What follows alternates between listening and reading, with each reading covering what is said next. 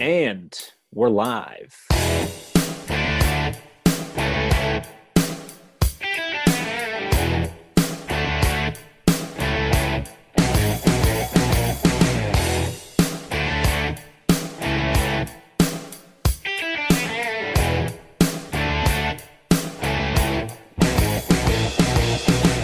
Welcome back to the Back in Black in review as we go over opening day.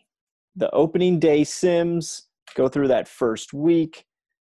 We're into April now. Things starting to heat up. We've got a lot of fun stuff coming up today. I don't know about heating up. I mean, my team's not, but Well, whatever. in general. Okay. And I don't think I did introductions. Where are my manners? I'm Scotty Smalls. Along with me, as always, Is his not so happy host right now, Local Pobs. Hey, everybody. yeah, next time we'll do introductions first before we start talking about teams, just to avoid any sad introductions in the future. It's okay. It's April showers. It's fine. April showers, that's a lot of growing to be done here in the next few months worth of gameplay. So because of that, we're so excited that we finally have in-game action to talk about, meaningful in-game action, not just spring training.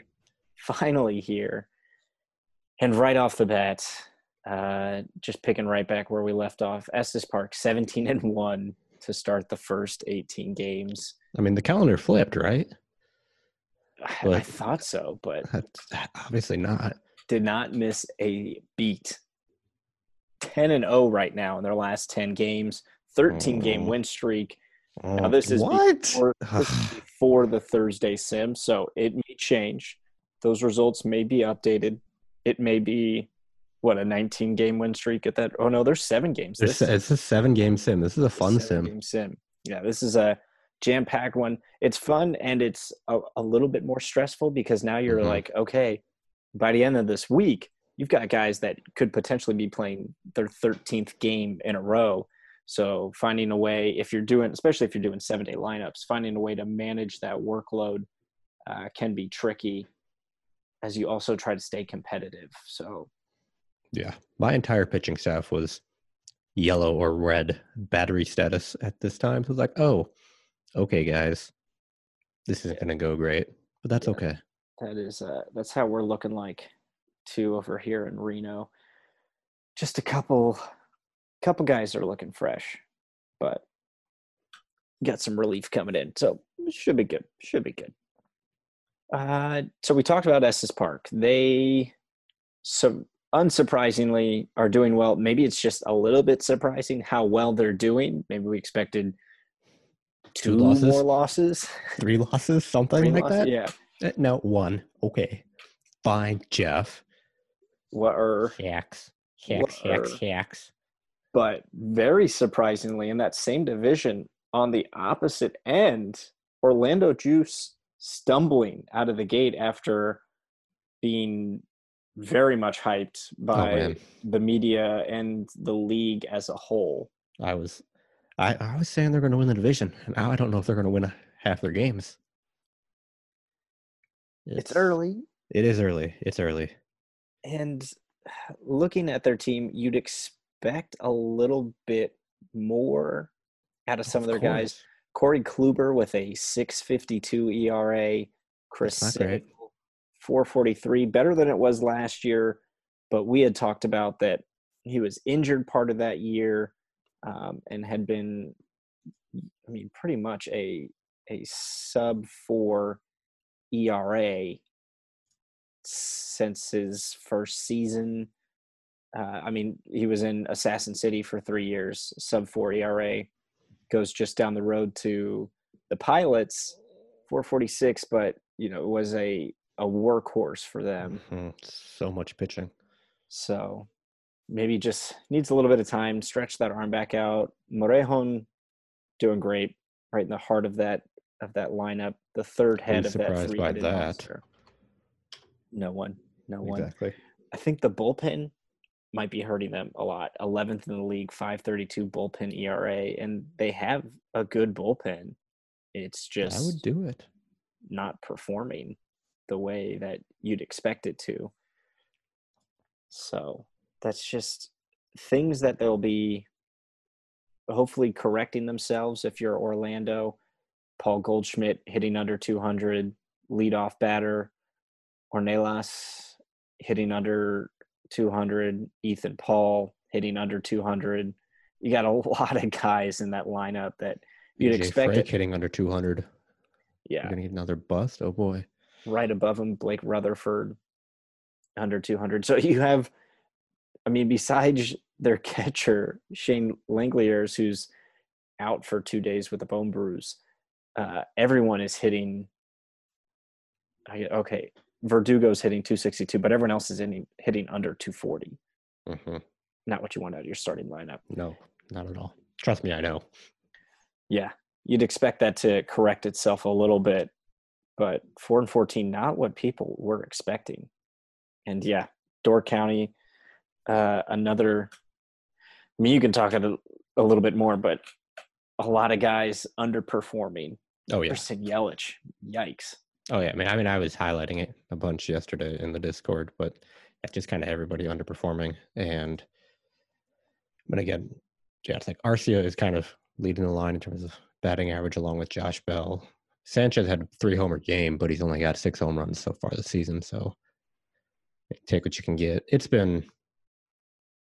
But what else is new? My offense isn't very good. Okay. You think of bringing in Sanchez, Arcia, Judge, that might help. But again, it's super early. My pitching, for some reason, has decided to implode. My ERA leader has a 5.06 ERA. That's not good. Well, that's not good. You got Brusdar Graterol. He's 255 and 2-0 in your starting rotation. True. He'll start. He was supposed to start the first game, but he has a fever. Still has a fever. He's getting moved back one day. Hopefully his fever is gone and he's not contagious. Yeah. Let's hope that there are socially distancing there in the Door County dugout, at least from Graterol. Yes. At least from Graterol. We can put him in the fish tank. So we're going to hop over to the PL real quick and talk about San Diego coming off. They are 16-2. We expected them to bounce back a little bit, especially just kind of last year was an anomaly. It feels like they finished under 500 after a 100-win season. Just a lot of things went wrong, but man, they are one game worse than Estes Park. And if you're going to be one game worse than any team right now, you want it to be Estes Park, or at least in the last 3 seasons. If you're going to be one game worse than any team, Estes Park is a good team to be one game worse than. Yeah, again, they've got somebody batting 400. That always helps, but makes me sad to see Robbie Ray doing so well. It's like, okay, it's a good thing, but it also makes me sad. Trout is also doing very well. I've moved on from Trout, so it's like, okay, that's not so bad. The Robbie Ray thing hurts a little bit, but yeah, they are not first in batting average, and they are not first in home runs. They're first in stolen bases. I feel like Bob is not going to be happy about this, but they lead the league in stolen bases because that's obviously what's helping them win. But yeah, just offensively, they're crushing it, and their pitching is probably just as good, if not better. Yeah. First place in FIP and pitching WAR. Yeah, second runs against. It's like, yeah, they're doing just fine over there in San Diego. Yeah, just fine. That run differential is pretty absurd.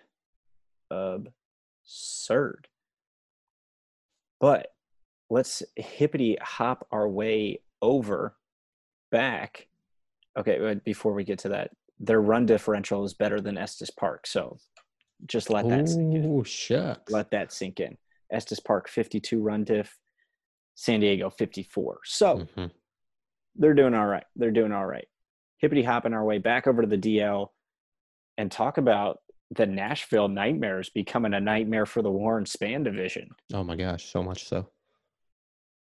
Absolutely brutal to see that if you're Assassin City in Manchester, who at the beginning of the year, we're thinking this is a 2-horse race between ACA and Manchester, but here comes Nashville, and they're trying to capitalize on this. They've been making plenty of moves in just the last few days as they're trying to build off of this hot start. They bring in Luis Severino from a division rival. We can question that a little bit later, but we'll have a little bit of insight later on from a division rival that is not Nashville or Assassin City, but controlled for 3 years, getting him for Blaze Jordan, who's developing well as a first baseman, and they get the 7th overall draft pick. And who did they take with that? Assassin City took Pat Cumby. Pat Cumby? Just He's a reliever. He's a 2-pitch reliever. I mean, well, again, it's like that's who they wanted. It's like Las Vegas signing all the relief pitchers. Like, well, how much are they going to pitch? I love the deal for Nashville. It's a great deal, I think. Severino may get hurt or something, but it's 3 years and you're never having to pay $20 million for him. So surprisingly, I was not expecting him to be that cheap. I did not think that Severino at a 73 overall pitcher. Why did he only pitch 17 innings just last year? Did he get hurt? Oh, that's a good question. Let's check. I have no idea. That's a great. I don't know. We might have to. Never mind. Oh wait, no. That was Assassin City for this year. 2022, 170 innings. There it is.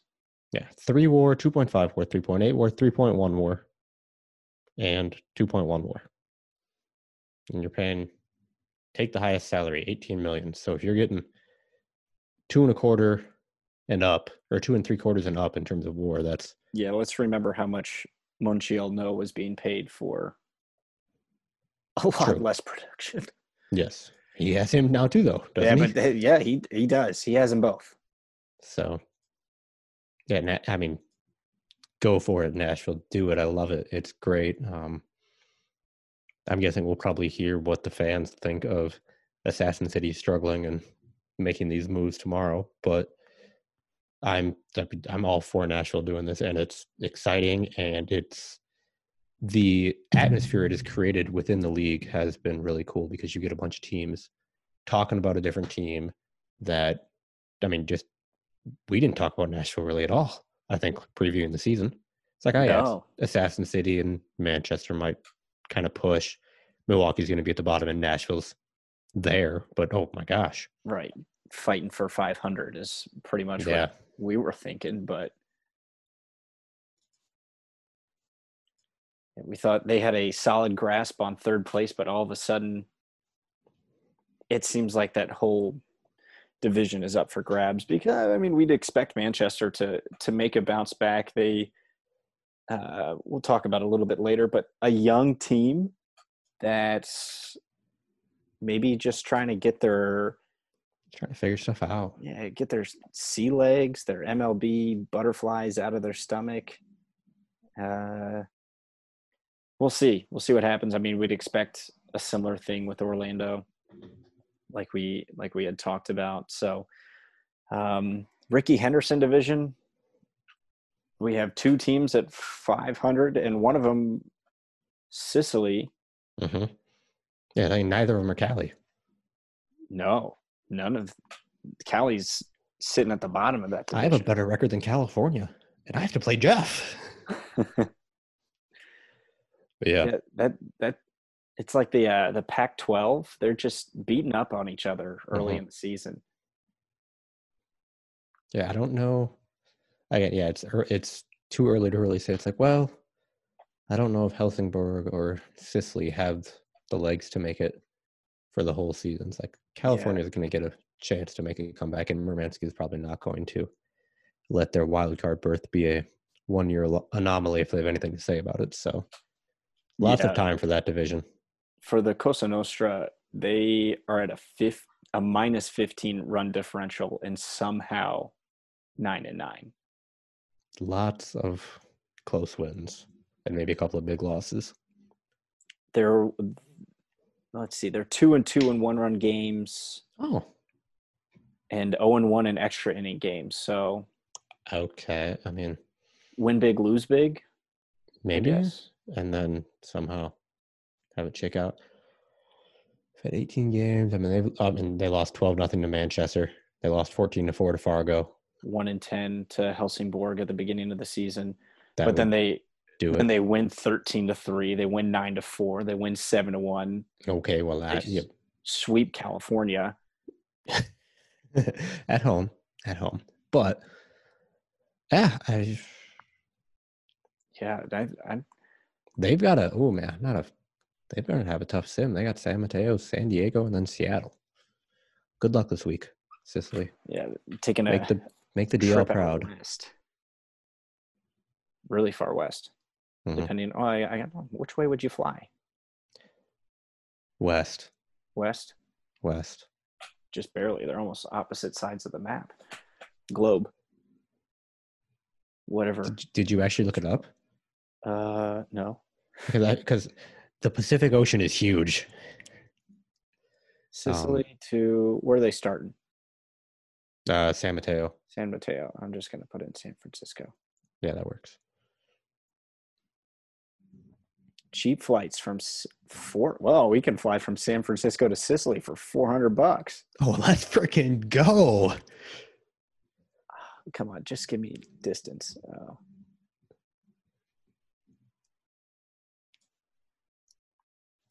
Live action, folks. This is what it's like. San Francisco distance. Don't give me kilometers. I'm not George. Give me miles. 6,531 miles, and this is measuring it west. Good call. Yeah. Pacific Ocean is huge. It's so big. That's why people will fly from from Los Angeles to Eastern Europe, and they'll fly west. Or they'll fly east if they're going from LA, because the Pacific Ocean is huge. Like a flight to China takes a long time. Yeah, I flew to South Korea, and that was a 14-hour flight. Yeah. Didn't think about that. Did not think about that. All right, moving right along after that quick tangent.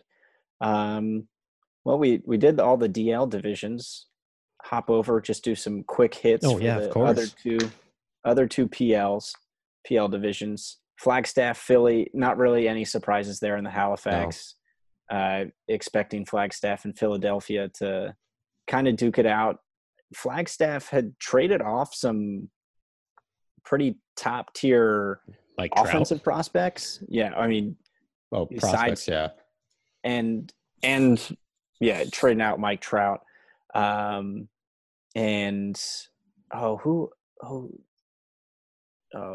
is his Mejia? name? Yes, Mejia. Yeah, their MVP, Mejia. Curse you, Quaddy.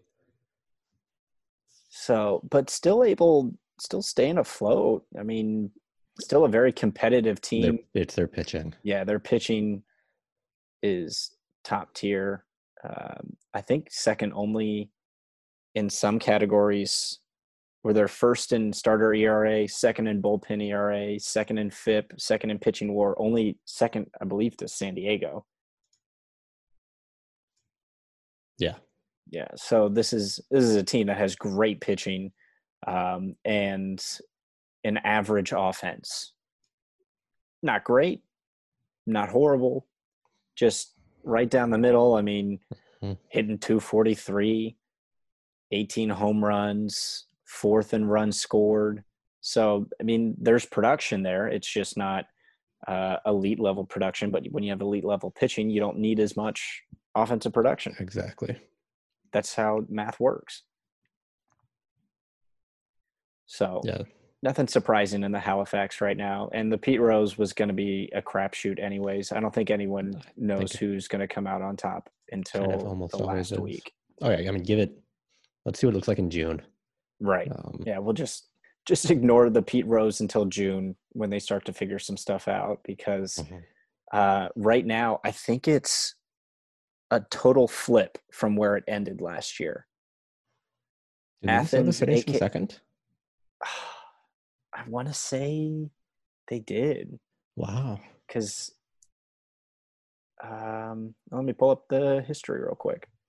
But yeah, Athens is in fourth right Yeah, now. they finished in second. Former Toronto Roadrunners who represented the PL in the World Series in 2022. Right. At the bottom. Yeah, Minnesota finished in second. Yeah, total flip of the standings from last year, from where it ended last year. So don't hold your breath, folks, that you're going to figure out who's going to win that division in the next 2 months in game. So give it some time. Give it some time. How are you feeling about your team, though? I was telling Pops this earlier when I made the Chance Adams trade. This is the first time I have ever felt confidence in my entire rotation from top to bottom since the 2018 season. Your rotation that is currently 8th in starters ERA? Right, but I have shipped out No. True. No is gone. Chance Adams comes in.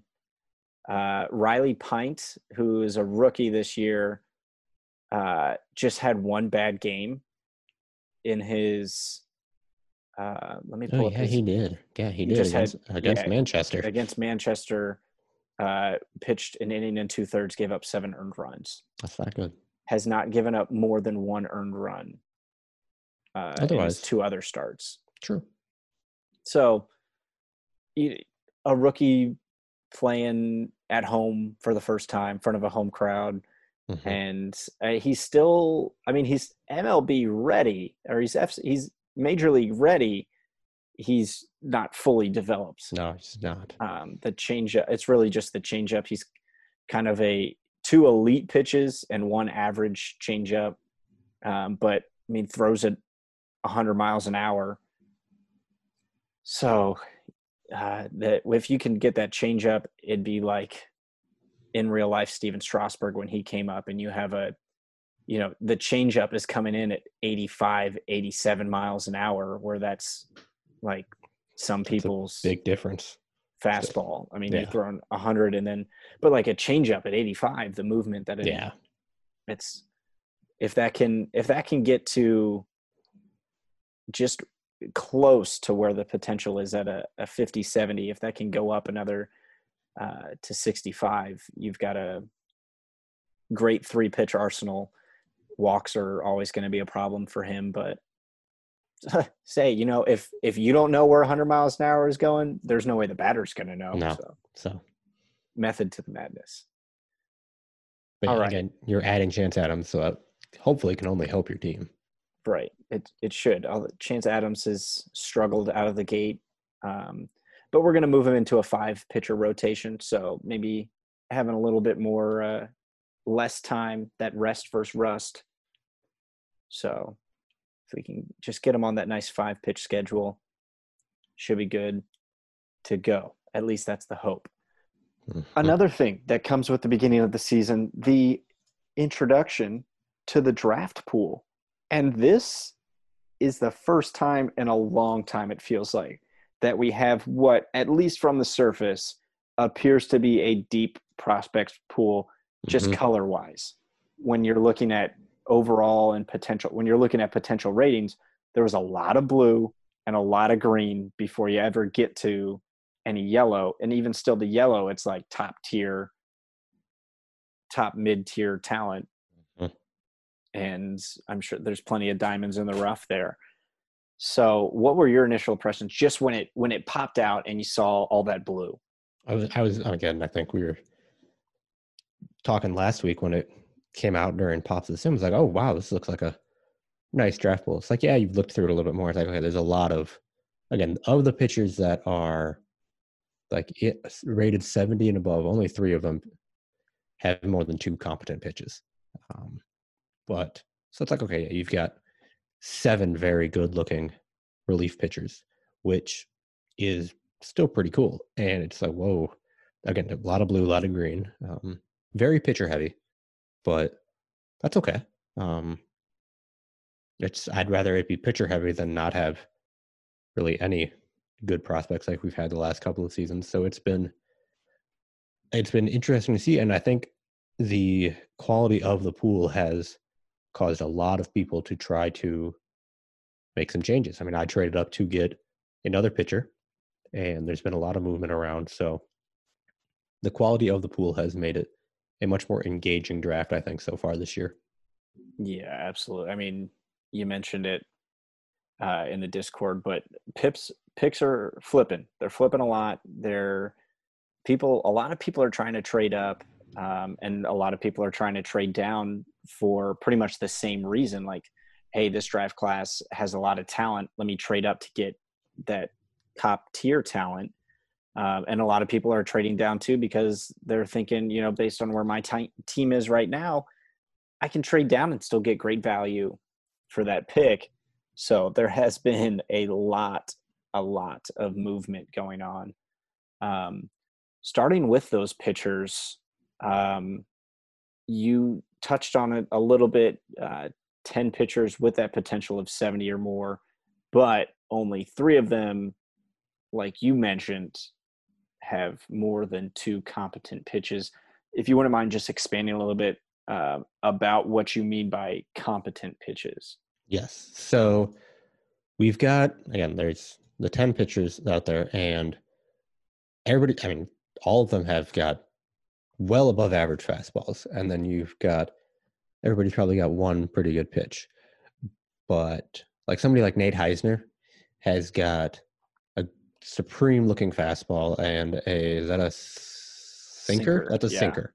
I'm looking at my spreadsheet that's got SIP for sinker potential. But his third pitch is a changeup with 30 potential.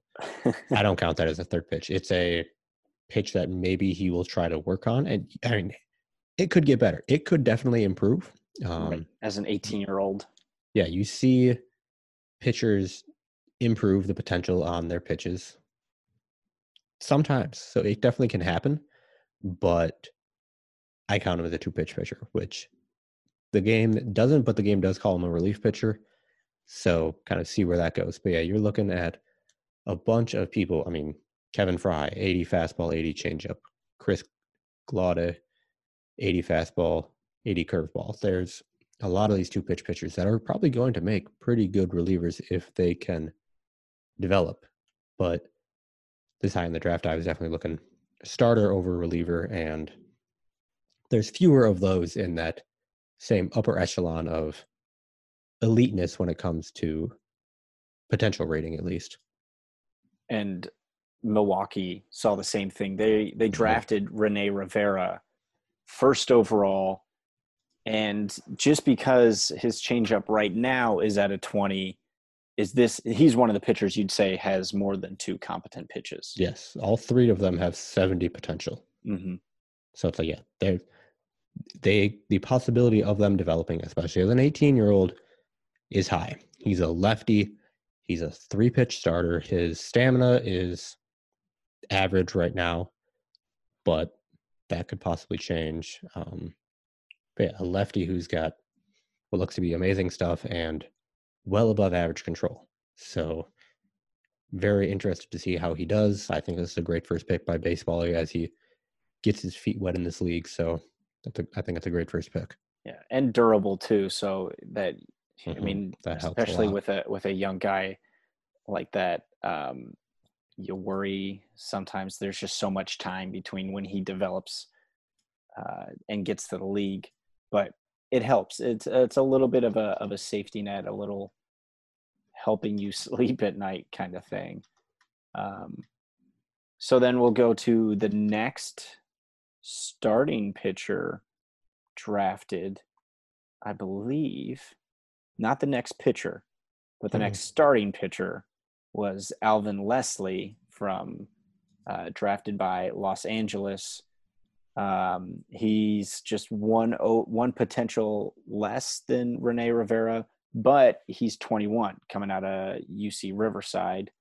Has potential for 3 above average pitches and a 4th pitch as well, looking like an average splitter. Yeah, I think that's, again, Rivera's not there, and if you're looking for a starting pitcher, this is probably where I would have gone as well. Fastballs looks to be maybe a little bit faster than Rivera's. Yeah, it's a little bit. 96, 98. Oh, yeah, that's going to be great. Yeah, I mean, his 90 stamina compared is to 92, 94. Stamina's up there, but what's his durability like?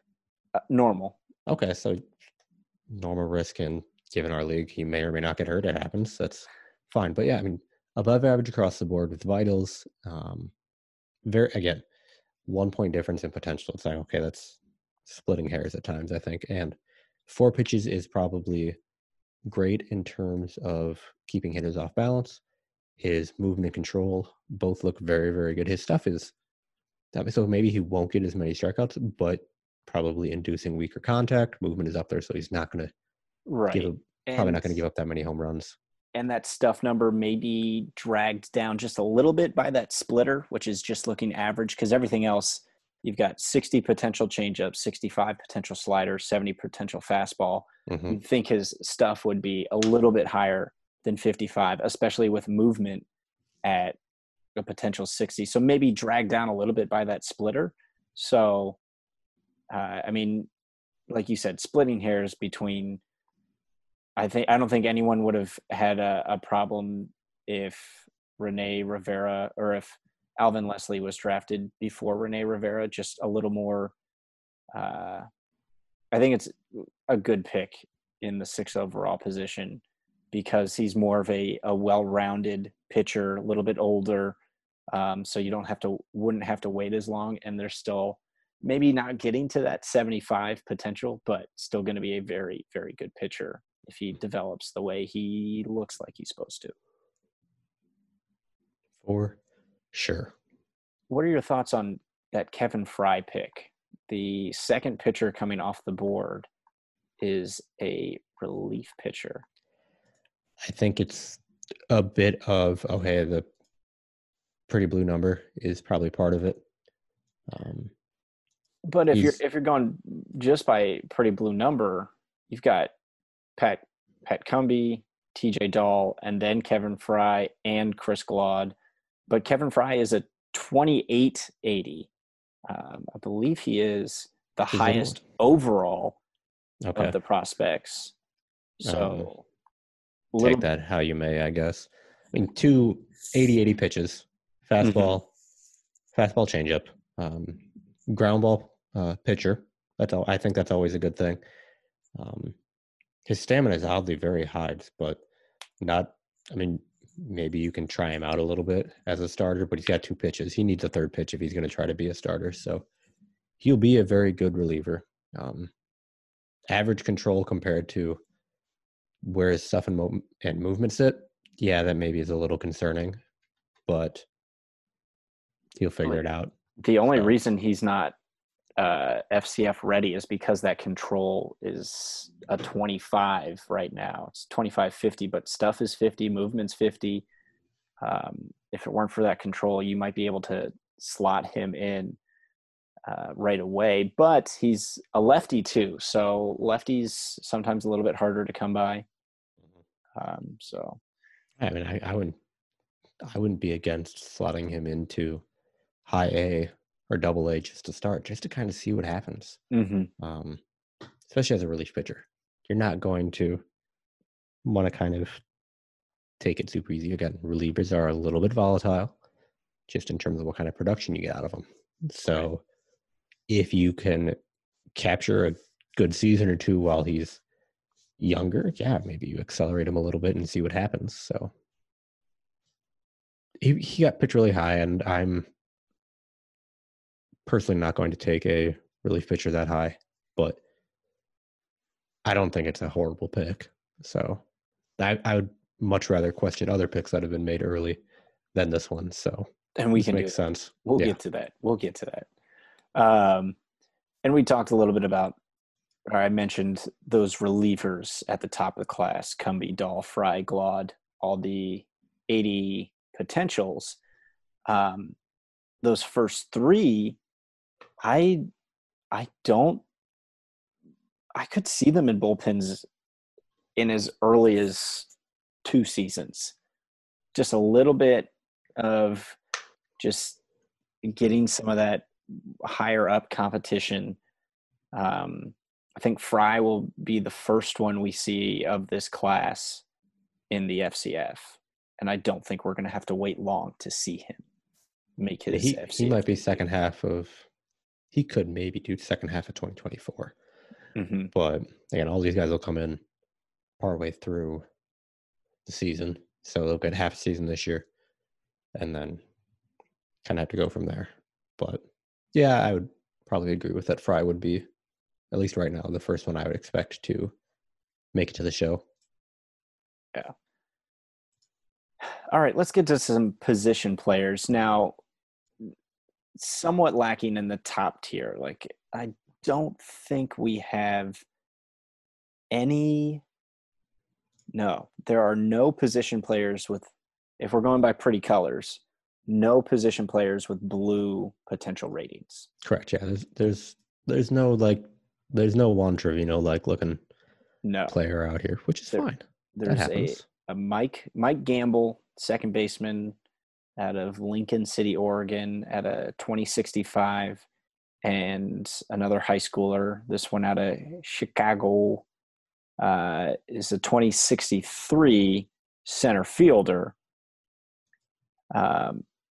And I think Jim Dietz is the best position player out of this draft class. And would have to say that Sicily agreed, drafting him third overall. At least, okay. Before we get into Jim Dietz, let's go over that second pick, Kevin Power. If you're looking at overall and potential, Kevin Power does not show up until you scroll down far. You're including pitchers, probably. Okay, yeah. But either way, he's outside the top 20, I think. Yes, he is down here. He is near, he's outside the top 25. Yeah, if you sort by all batters, he is one person away from not even being included on that screen if you sort by potential, which left a lot of people scratching their head. But not a horrible pick. And all the vitals are average or above, and the only one that's not above average is his eye. So it's okay, yeah, this is a interesting. It's comparing the potential to the 5 main batting attributes. Disconnect. Well, yes and no. He's not a rounded player that you would maybe be looking for in your first. When you say rounded, round. You mean? I mean that his speed is a 30. His defense is average, but if he's supposed to be an outfielder that can't cover ground, especially as a right fielder. Yeah. If let's go to Jim Dietz, you have almost identical hitting stats, hitting vitals, but he's got 65 speed. He's got a noodle arm, but if you put him in center field, you can kind of get around that a little bit because with that speed, you're going to get good outfield range. Yeah. And so, if he's making the catch on the fly, he doesn't have to throw it in as quickly. So I think that's where people were scratching their head, is if you want a player like that, you would take Jim Dietz, who was still available at that time. You're getting pretty much the same player, but with better speed. And I mean, speed doesn't hurt. No, it definitely is something that you would want. I mean, Kevin's 18, Jim's 17. It's horse apiece there, I guess. But lefty for Kevin versus righty for Jim Dietz for batting. Who knows? But yeah, understandably there was some confusion. I'm not saying that Kevin's a bad player to pick in general. No, not at but all. At number 2 overall, it's it's a head scratcher. Right. Given who was available. Right. And I think that's kind of my point is that not like if you take him late in the first round and you're looking for position players, I think Kevin Power's a great pick. Because sure, maybe he figures something out. Maybe he's still growing at 18 years old. Figure something out and his legs aren't as wobbly and he figures out his stride and you get him up to average speed. But right now what you're doing is you're drafting at number 2 overall, someone who is going to be a outfield sub and a DH. Yeah, or you introduce him to first base and see what happens. Right. You could do that. I didn't even look at his infield defensive ratings. I mean, they're kind of non-existent, I think. Yeah. It's a 25 range infield, 25 infield error. So, I mean, sure, he's 18. He can pick up that position, but it's head scratching, just not because of the player he is, but because of the other players available that were similar to a Kevin Power type player. Which right down the list, Jim Dietz available. Still, you've got a player, better contact potential, better gap power potential, better home run power potential, and better speed. The only thing less really is that outfield arm. But again, if you have a fast guy in center field, we talked about a little bit, it's just you don't have to throw it as much if you're making all these catches. Yeah, and 17. My arm is not as strong as 17 as it could be at like 23. So I peaked right around that time, so it might have been for me. But you put some work in, you actually get into like a professional weight area that might help too. So yeah, that's true. Plenty of time to see how these players all develop, and who knows, Dietz could retire before he even makes the Fall Classic. So right, wait and see. Wait and see. Overall impressions of the position players? Again, like if you look at, there's a lot more, there's more depth here than we've had in the last few draft classes for sure. And there's a lot of ones that I know I've still got a few saved to my list. I mean, I've got to wait a little while now to draft, but yeah, there are definitely some players that I would be very happy still having in my system. I'm not feeling like having to scratch the bottom of the barrel 3 or 4 rounds in. So that's definitely nice to see. And there's a variety of players still available. Again, just sorting by potential. Danny DM is still available, correct? Or does he gotten picked? My sheet might be behind. Let's see. We're in the second. He just got picked. So did Juan Salazar. I don't have a pick till the 4th round. I haven't even been paying attention. Okay. Yeah, there's still plenty of very good-looking players available with, given some time in a minor league system, put a little bit of money into your player development.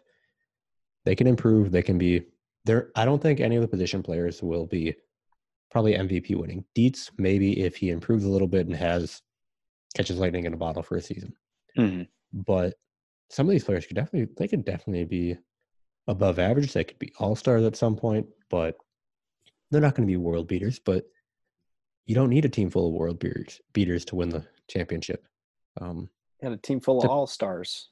Yeah, it's like, just do that. There's plenty of players here that can be very good contributors, I think. And as has been discussed, we're still waiting to really get good return from the 2018 draft class. So right. You had put something together just about returned war, I believe. Yeah. So there's still I want to say Well, Bobby Witt was a 2019 player, but not a lot of people. I mean, there's Bobby Witt and Adley Rutschman from that 2019 class that are, And that's it. Yeah, pretty much probably, that are making significant contributions to their team. But, as we talk about this draft class and we talk about everything going on in the league right now, what we wanted to do is focus on one of those teams that has stumbled out of the gate, sure, but they've got a good plan together. So we're going to bring on George Ewell from the Manchester Beefeaters, talk about his team a little bit, and then we'll have a little fun. We're going to have a little fun with George on the podcast. So that's coming up right now. Here we go. All right, now we welcome on George Ewell, the GM of the Manchester Beefeaters. George, thanks for joining us from across the pond. Hi, thank you for having me at such a late time for me. Oh, it's like 6 o'clock, man. How can it be late? Oh, of course, yeah. Yeah, I know. It's you got to go to bed. I was planning on staying up till this time anyway. It's just you're giving me something to do. That's good. Perfect. That's what we like to hear. That we weren't the only reason you're staying up. All right, so let's just get into it. We're 3 sims in at this point. Yep. Is this the start to the season that you were hoping for? Probably not. Oh, no, not in the slightest. Join the club. Yeah, it's my expectations for this season. I didn't expect to win it. My plan for this season was, okay, let's save a bit of money and let's make a push either next season or the one after. What I didn't expect was to win 2 of my first 12 games. That was a bit of a kick in the teeth. Yeah, 5-13 right now. Still plenty a season to play. Yeah, I had a 3-3 sim last time, so hopefully it's a sign of things being corrected slightly. So not hitting the panic button right now. No, because I think I might have known what the issue was. It was I tried to be a bit too cute with it, I think, for the first 2 sims. I tried to, like platoon split against right and left instead of just, playing my best guys. So I quickly gave that up, and I'm just now playing my best guys as much as I can. And, that gave me a 3-3 sim. So hopefully more to follow. Well, that's good. And, if you're going to experiment, use it at the beginning of the year when you have plenty of room to correct anything. Yeah, exactly. It's there's still some issues that I'm hoping will resolve themselves at some point, namely on the pitching side of things. It's not looking great. You got a lot of young guys in there too. Yeah, I mean, I'd argue, 3 of my 5 starters are rookies, even though Jonathan Heasley doesn't quite qualify as a rookie because he played about 60 days. He had about 60 days service time from last season, but it's pretty much 3 rookie starting pitchers. Yes. Besides John Gray, everyone is 26 or younger. Yeah, so it's a young team, which, is in a way a good thing, but it also means I am, lacking a bit of the experience and the talent in certain places. But like we said, plenty of time for those young guys. Settle in, get their feet wet, and then really start to once they have the big league butterflies gone. Yeah. Settle in a little bit more. And it's the idea is, okay, give them this year to, get settled into kind of major league life, and then next year is the year that we properly kind of push it and, try and hopefully get a championship. All right. So overall, joining as an expansion team. No, he wasn't. No, he. Yeah. No. I took over. Taking over. Toronto. Not Montreal. Montreal. Taking over from Montreal. That's right. Yes. 'Cause How has just your overall FCF experience been? Well, my fear is that I peaked early. That I had this fantastic first season.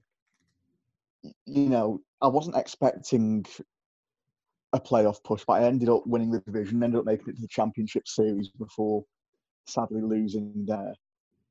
And then the season after that, it was close, you know, barring a few injuries, probably could have maybe pushed for the wild card. And then, you know, this is now my third season and it's, you know, again, not started well.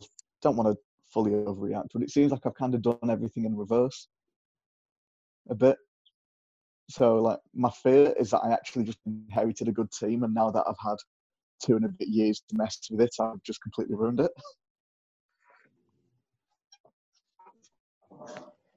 I mean, looking at the players that you had in 2021, it's like, yeah, you had a good team, but at the same time, you probably needed to bring in some different players, and now you've been able to do that. I mean, and you've got a little bit of time, and you're able to make the team your own. So 2.5 seasons in is not the time to be like, I don't know if I'm doing the right thing here. It's like, well, you made the playoffs and you went 500, and we're 18 games in, and you're not having a great April. I mean, the Nationals didn't have a great April, and it turned out all right. 19 and 31. Hopefully, it is just a slow start. But as far as league experience, as far as the community as a whole. Oh, I've loved it. You know, it's. Come on, stroke our egos a little bit. Make us be very proud of how well we run the league.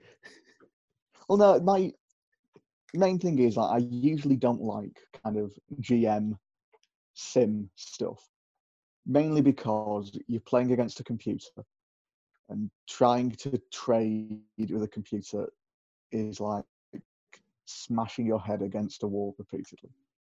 Whereas in this, people are, you know, they're not just doing it based on numbers on what is and isn't a good trade. You know, you're able to actually work with people to get trades going, and then there's just the fact that everybody, you know, each team has a personality in a way. I can actually, you know, I can insult the Avengers and they'll insult me back, and you know, you don't get that in sort of a non-multiplayer type setting. So it's something that I've really enjoyed. Have you tried making a trade with Philly? It feels like you're hitting your head against the wall sometimes, but I think I've traded with Philly. I mean, I have too. Oh no, I will say this: there are some teams that it is definitely like hitting your head against the wall. I'm not going to name names, but there's one or two out there where it's a slow process. Well, there's got to be someone. You can't make it too easy. Oh no. It's just the challenge of then getting a good trade out of them, which is always fun. You've been pretty busy early on in the trading channel, particularly everyone flipping draft picks. What'd you call it, Pabs? What'd you say it was? Picks were flipping faster than flapjacks at a fireman's breakfast. Exactly. Couldn't have said it better myself. But you ended up with the 12th overall pick, going with Josh Bade. What did you like in Bade? Yeah. Let me just pull up. What I liked about him was, I think I've mentioned this before, I'm not that in-depth a scouter. And I know some people absolutely hate me for it, because I look at the potential number and that is my main impression of them.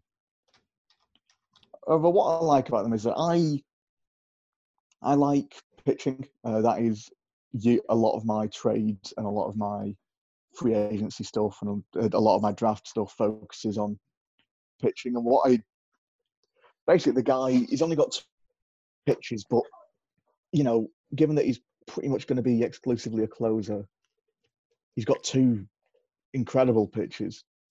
And does he need much more if he's only pitching, you know, 7 to 10, hopefully, pitches a game?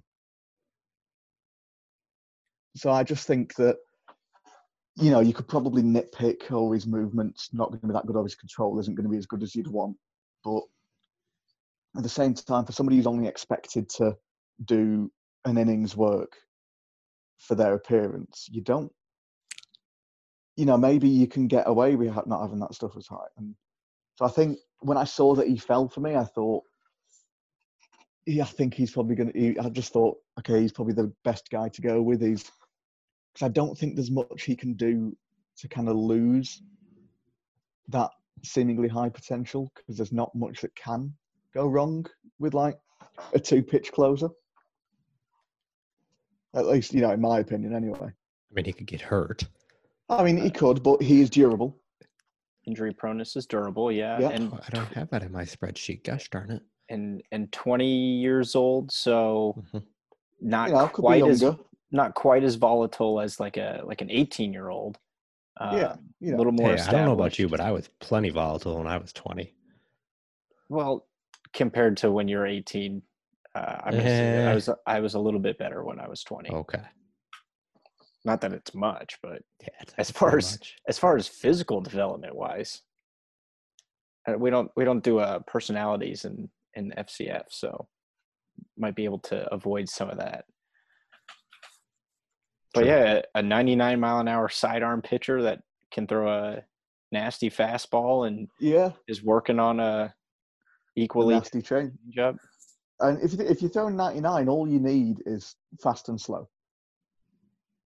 And that will probably get most people out. You could maybe nitpick that. Okay, he's only 5'10".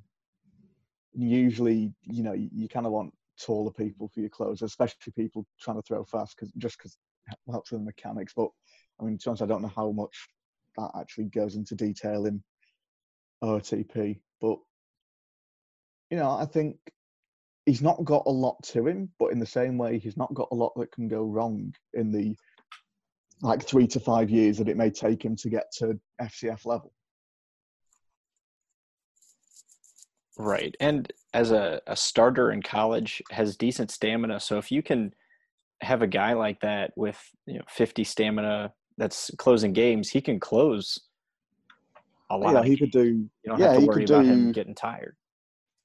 You could bring him in the 7th if you need to, and in theory, he should have the stamina to just go through those 3. And hopefully, you're not doing that, because usually means that something's not gone quite right with either your bullpen or starting. But it's quite, you got a bit of flexibility about it, Mm-hmm. And also, should we ever get rid of the DH, he can bunt like nobody has ever seen before. That's what you need in a relief pitcher, somebody who can bunt.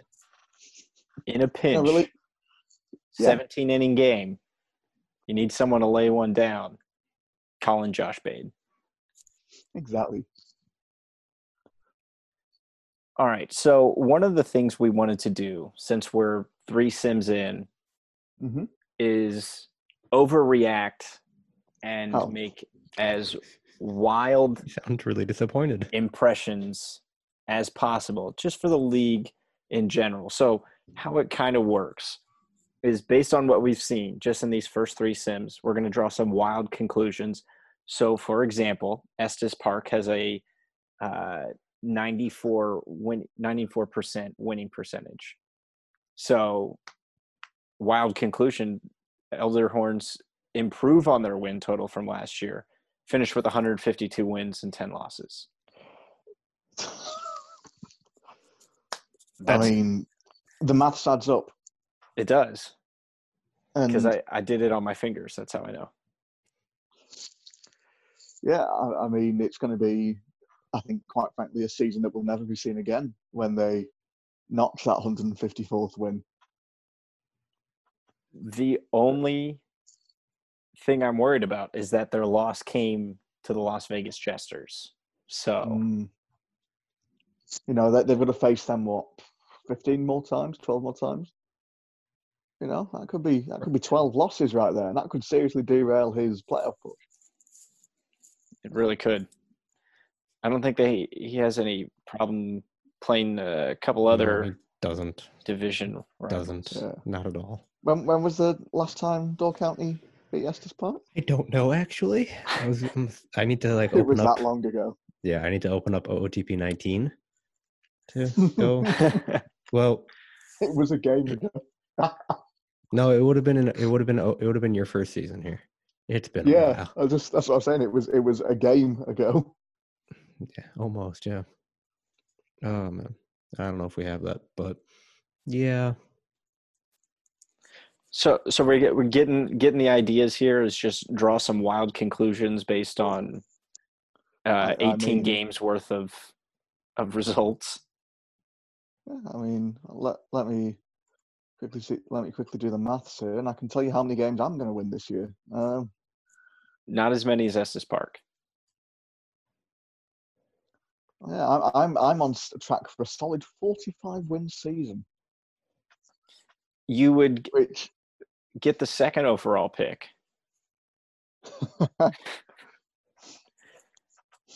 Because surprisingly, Orlando Juice stumbling out of the gates after being hyped by the media. Mm-hmm. I mean, I'm going to be honest. I was one of the teams hyping them as well. A lot of hype. Maybe can't handle the spotlight. The juice is souring. It could be. Can't leave OJ out in the sun. That's what happens. Spoils. But they're cooling off apparently. Put them back in the fridge. Who knows? Who knows what happens? So I'll get the ball rolling here. Yep. We had the example. Give George a little bit of time to pull some wild conclusions. Okay. So staying in the Ken Griffey, Jesters continue to dominate, finishing just behind Estes Park. They win the wild card and advance to the DL championship.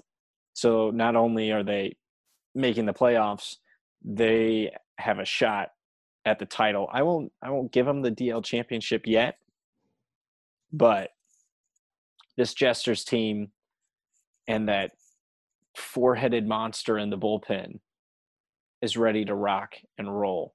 Best bullpen ERA in the DL, best FIP in the DL. Kind of carrying the team a little bit. They're only 6th in runs scored, but 2nd in runs against. This team has got the pitching to get it done, and they're the second best team in the Ken Griffey Jr. right now. And I think they continue to do that. And the only team that Estes Park will lose to this season. Yeah, I mean, I'm big on statistics, and the statistics say that will 100% happen. I've got one for you. Go for it. Juan Trevino will be the biggest bust in the history of the FCF.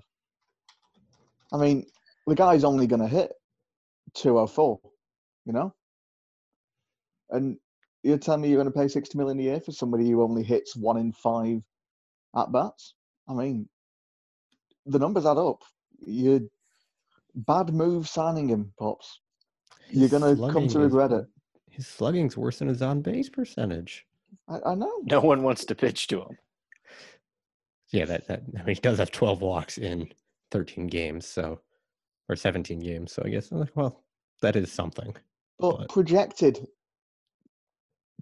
0.4 WAR, minus 0.4. He must not be doing very well in the field. $60 million for not even a win, a loss even. For half a loss. That's the Dallas Cowboys model. Yeah, Juan Trevino, overhyped. I would even go so far as to say that this derails the entire Sea Lions season, and we see Juan Trevino in a different uniform by the trade deadline. Oh, gosh.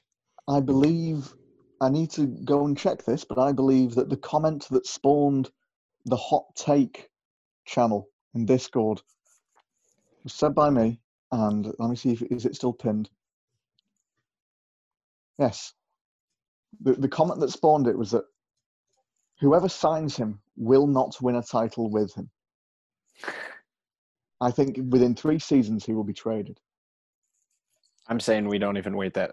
I'm saying half a season. Trade deadline. Deadline, blow it up, get rid of 60 million. Send him out, ship him out, get him in a different uniform. The second San Mateo rebuild begins based on the haul you get from Juan Trevino. And then Juan Trevino goes out and hits 300 the rest of his career. Slugs. Oh, I was going to say, you know how this goes. He gets traded to Estes Park. Yes. And Jeff's just paying, mashes. No, Jeff's only paying probably 40% of his salary. And of course, he hits 320 Just for the rest of his career. Sets home run records. Yeah, 4 in a row titles for Estes Park. It's obviously how it'll go. Mm-hmm. Playing the long game, trading Bryce Harper before the season, just making room for Trevino. Exactly. Pabs, why don't you give us a hot take? Nashville is going to win the championship. Will is going after it, and it's going to pay off. Assassin City is still struggling and might put up a fight, but Nashville will win the division. The wild card team will lose to Estes Park because Estes Park is still going to have the best record in the league, but Nashville will beat Estes Park in the DL Championship and win the, I guess we still call it the World Series. It will win the World Series probably over San Diego because Reno's gonna drop, and it's gonna be like San Diego and Gotham, and then 2 teams from the Halifax. Sorry, Scotty, but your team's not going to make the playoffs. If brutal. My team's not going to make the playoffs, your team's not going to make the playoffs. Brutal. Well, my team's in first place right now in the division. Your team doesn't even have a winning record. Can we compare the divisions? I mean, we can. I'd still be in second place in your division. Do you want to come play the 18 games that I've played first? I don't know if comparing the division for me would either be good or bad for me because I have no idea where this division sits at all. Because I don't think anyone saw Nashville. No. I mean, that's the thing. I think everybody thought, okay, going into this year, at the end of the season, it's going to be Assassin City, Manchester, Nashville, Milwaukee. Yeah. I think, 9 out of 10 people would have said that order. And for some reason, Nashville have just... Is there a specific trade they've made that's just... I don't know if there were trades before the season. They kept a lot in-house, and then... Moniak's hitting 400. But I guess you've got to argue, is it sustainable? But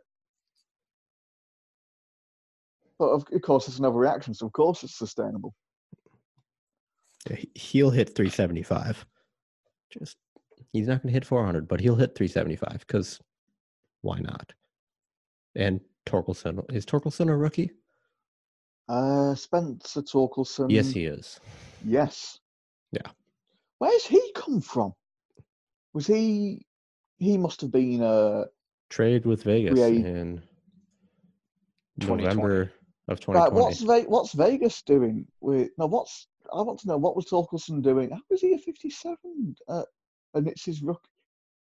Was he just like the Mike Trout of the minors for the last few years or something? He's been a top 50 prospect since 2021. He was 45th overall pick in 2020, got traded at the end of the year, and then top 50 prospect since. I mean, dude probably could have played last year. Yeah, AAA Silver Slugger. Yeah, I mean, fair enough. I am completely fine with Nashville winning this division. I think it'd be awesome to see. As long as it's not Assassin City is what it sounds like. I mean, it's exactly what it is. George has bought hard into the rivalry, and it's wonderful. It's great. All I'm saying is that your division perhaps is too nice with each other. we're so cordial. It's great. I mean, what? I've done 2 full seasons and started my 3rd one. I've only just today made my first in-division trade, and it was for a draft pick because I wanted someone. And did you get them? Yeah. That's good. I probably could have not traded up. It seems like for some reason people are avoiding the people with just high potential ratings because they think it's a trap. I don't fully understand it. Well, they're closers. They're 2-pitch pitchers. Yeah, and well, no, I think this new guy's a 3-pitch pitcher. You know, he's got variety. That's the spice of life. Yeah, he's got a changeup that's rated at a 20/30. So there we go. That's okay. Basically a 2-pitch two pitcher. pitchers. Stop ruining it. It'll get better. The changeups he just has a pitch out pitch that he uses all the time, and it's just picking up on the game as a changeup. It's just the one when there's someone on base and they're like, yeah, this guy's running. The thing is, though, there's a threat that it's there. And I think that does more damage than the actual pitch. Well, Here's a question I want to know: is Milwaukee's team better than it seems on paper, or did it just suddenly get good at the start of the season, or at least average? Because everybody thought it was going to be a terrible team. let's see. They have Suzuki, who's to form, hitting 325. Chris Davis has 5 home runs, but is batting 182. So not far Standard. off. Nolan Jones is hitting 302. Hitting 300. And Levon Soto right around where he normally is. Yeah, what's their pitching looking like? Starters are doing well. Bullpen is not. Bullpen's playing to form. That's about. There's nothing. They're 5th in home runs, so that I think they're being elevated a little bit. They're being. Do you think maybe their park or? I don't know what their park factors are like. Or Yeah, their park plays 1% better for home runs. right. That's obviously it. You know. Yeah. They were lucky. They did start their first 9 games at home. See, that's the thing. I think I mentioned it before the season started, but I think in my first 45 games or so, only 12 are at home. So hopefully it does mean that I'm going to come into form at the back end of the season, you know, when it matters. But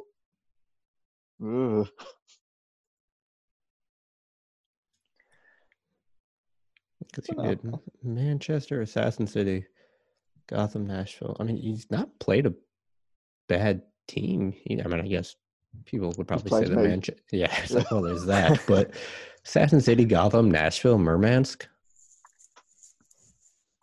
There's all. I guess I was lower on Nashville, but they're good right now, and Gotham's doing fine. Murmansk is not doing great, but that's okay.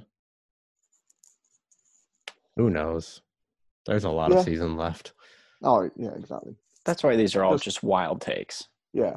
It does feel like that as soon as we flipped from spring training to the regular season, all of my team just dropped 5 overall. Oh, my gosh. Well, my team acted like they did. I mean, I do think, though, that there's been a lot of players have just dropped suddenly, and I've been trying to rack my brain of what it could be. I've got a question. So in OOTP, an 80 overall is the best you can be. You are 80 grade, yeah. Yeah, 80 grade is the best you can be. Is that relative to the league, or is an 80 always okay? So I'm wondering, has there been this sudden influx in talent? Yeah, did somebody get called up? People's, Scotland over there, just ruining the averages and. Yeah, Trevino. Yeah, stuff like that. People getting called up recently. Okay.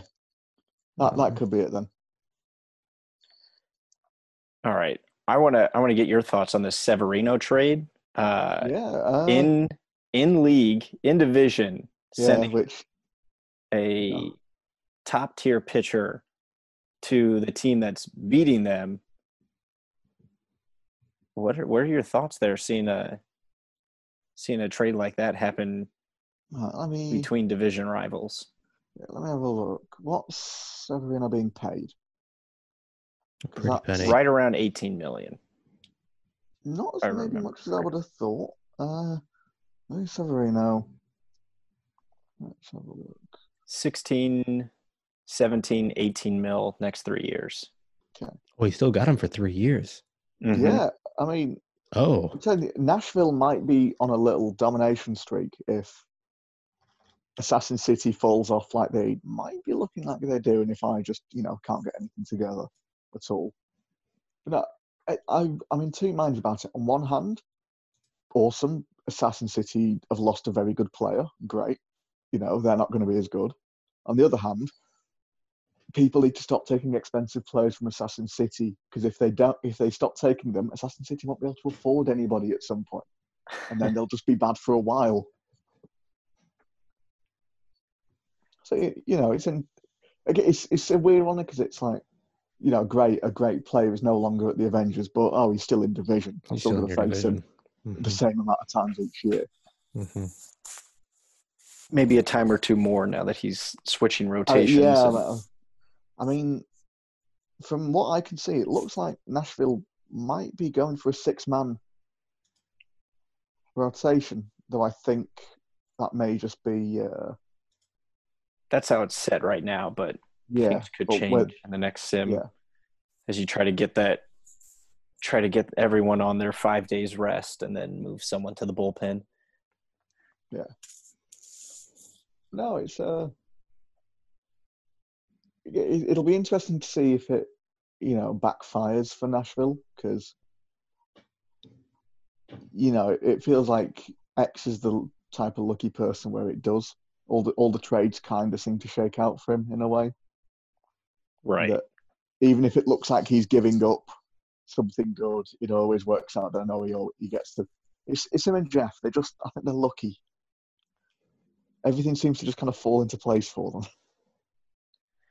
Every time someone like that moves out of Assassin City, you got to think like, what does he know that I don't? It's what have I missed? Yeah, exactly. Or if he reaches out and asks you about someone, and you're like, what am I not seeing about this prospect that he can? Give me a second. I'm going to just see what they're like in every other position because. I had that with the trade I think I did with Seattle. I think I was asking for something and they asked, okay, for that I want you to give me this starting pitching prospect. And it was like a 38 potential. So I'm thinking, I'll deal, yeah. And then I just thought, just out of curiosity, after I'd traded him, what's it like as a reliever? Oh, he's a 75 potential reliever. Okay.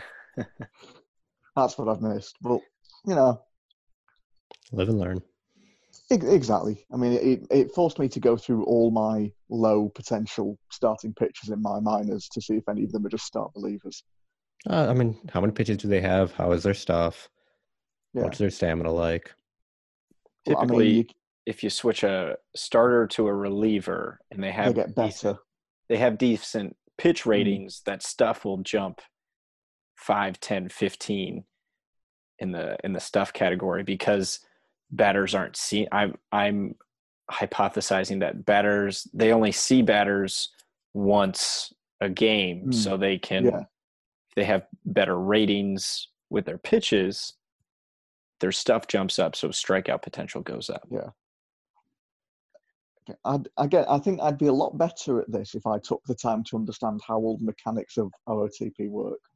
And there's a manual and there's a forum. There is, and I'm going to look at neither of them because I quite enjoy my sort of stumbling in the dark until something works approach. Aren't you stuck at home? Yeah, I'm stuck here till the 30th of June, but Sounds like you have time on And your then, hands. I mean, yes. Some but- light reading of the OOTP manual. Yeah, but this way, I've got literally nothing to do, but I would still rather not read the OOTP manual because I can't imagine Given the it's choice. entertaining. Given the choice of doing nothing and reading the manual, Oh, nothing every time. oh, that's some good stuff. George, any hot takes before we let you get to bed? Because I don't even know what time it is there. I can look. It's 20 to 1. Yeah. Let's see. Final hot take. Pabs will sweep Estes Park in at least one series. Thank you. Ooh, fire take and playing right so to the hot. host. It's so I mean, hot. the thing is, statistically, it's got to happen once, right? Not even just winning the series, though. That's what I. Or winning a game, winning all 3 I can see in a row. A series a little bit tougher, but to sweep. What if he sweeps like a 4-game series? Do you have any 4-game series against? I don't think we do 4-game series in the league. No, yeah, we just got 2 and 3. Yeah, I've been arguing for like asymmetric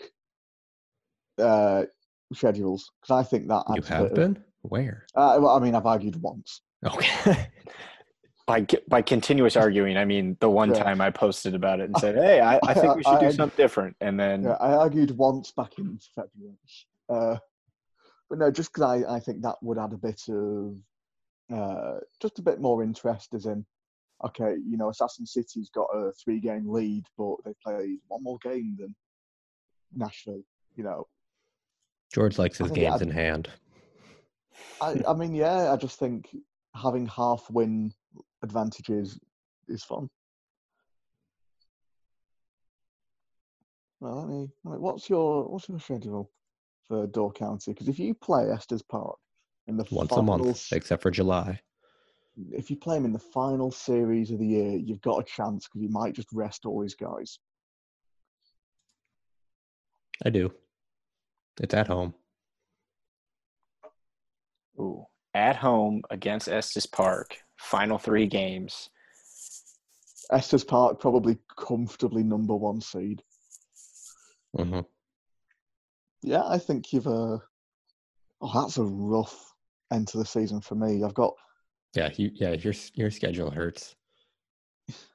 Yeah, I'm going to blame the schedule. I think that's fair for the year. That's fair.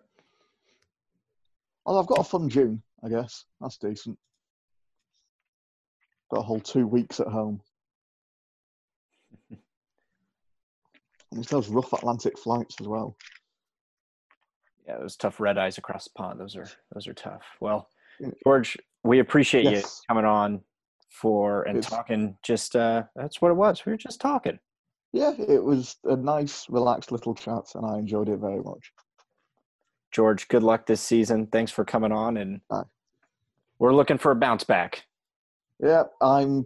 How long is it till the sim today? 15 minutes. No. Yes. Maybe. Is it? Was it not like 45? 45 minutes. I might stay up for that. You can take a nap. Oh, I don't do naps. They make me more tired. Well, let's hope that the bottom of the Warren Span division is a trampoline, and we'll see you jump up there soon. Yeah, I hope it too, to be honest. And Pabs, I believe in you. You can do it. Thank you, George. I believe in you too. We can do it. We can do this. Do you play Jeff this sim? No, I don't. It's great. It's absolutely wonderful. Yes. All right. Thank you for having me on. Thanks for coming on.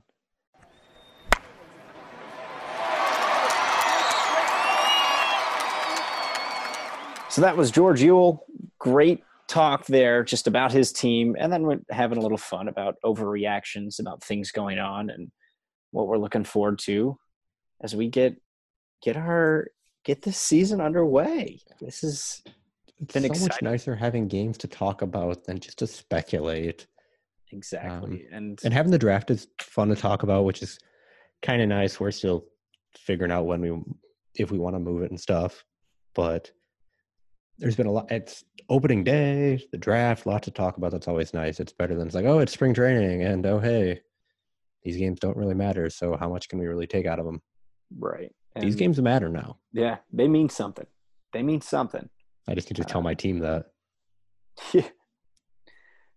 I wish I could tell my starting pitching staff that. But like we just talked about, I'm finally excited to see what this what feels like a real pitching staff from top to bottom. What it does. But who knows? Who knows? It sounds like you might have something fun planned for this weekend, Pop? Kind of, yeah. So again, tomorrow we are expecting Assassin City Radio to pop back up. So get excited about that. I think there are some folks who will probably call in to complain about Assassin City and their GM making moves that I'm certainly questioning. I love the move for Nashville, but I'm not quite sure why we're moving. Luis Severino with 3 years left on his deal, but that's not for me to decide. Rival? Yeah, who's on the up and up. Right. So currently a game above them. So I don't know. But who knows? It's X. You never really quite know what he's doing. But on Saturday, I might break out another play-by-play and lean into probably doing the game that everybody obviously wants to see, the 24-22 June 2022 Minnesota Mayhem, Las Vegas Jesters. That might just be a thing. We'll take it a little bit slower. I was trying to rush through that one I did last week. I mean, I got it done in half an hour, but I stopped talking. It was like, oh my gosh, my throat hurts a little bit. So there'll be more offense. That might be exciting. We shall see what we can do, but stay tuned for that. There will be more information at some point, provided you are listening to this before May 15th. Can we get a quick preview of what your home run call is? I haven't figured one out yet.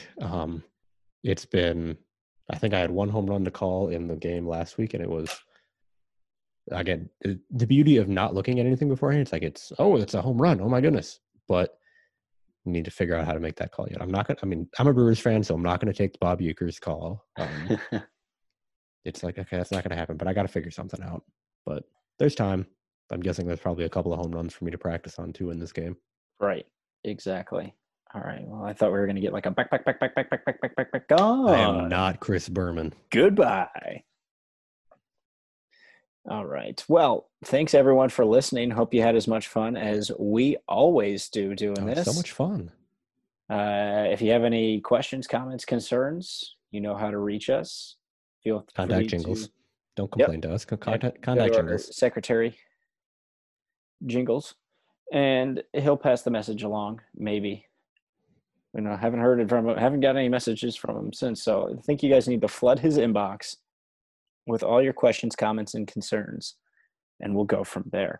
Mm-hmm. But I think that about wraps it up. We're about to get our Thursday sim here, so that'll be fun to watch, and then the long 3-day wait until the next week of sims.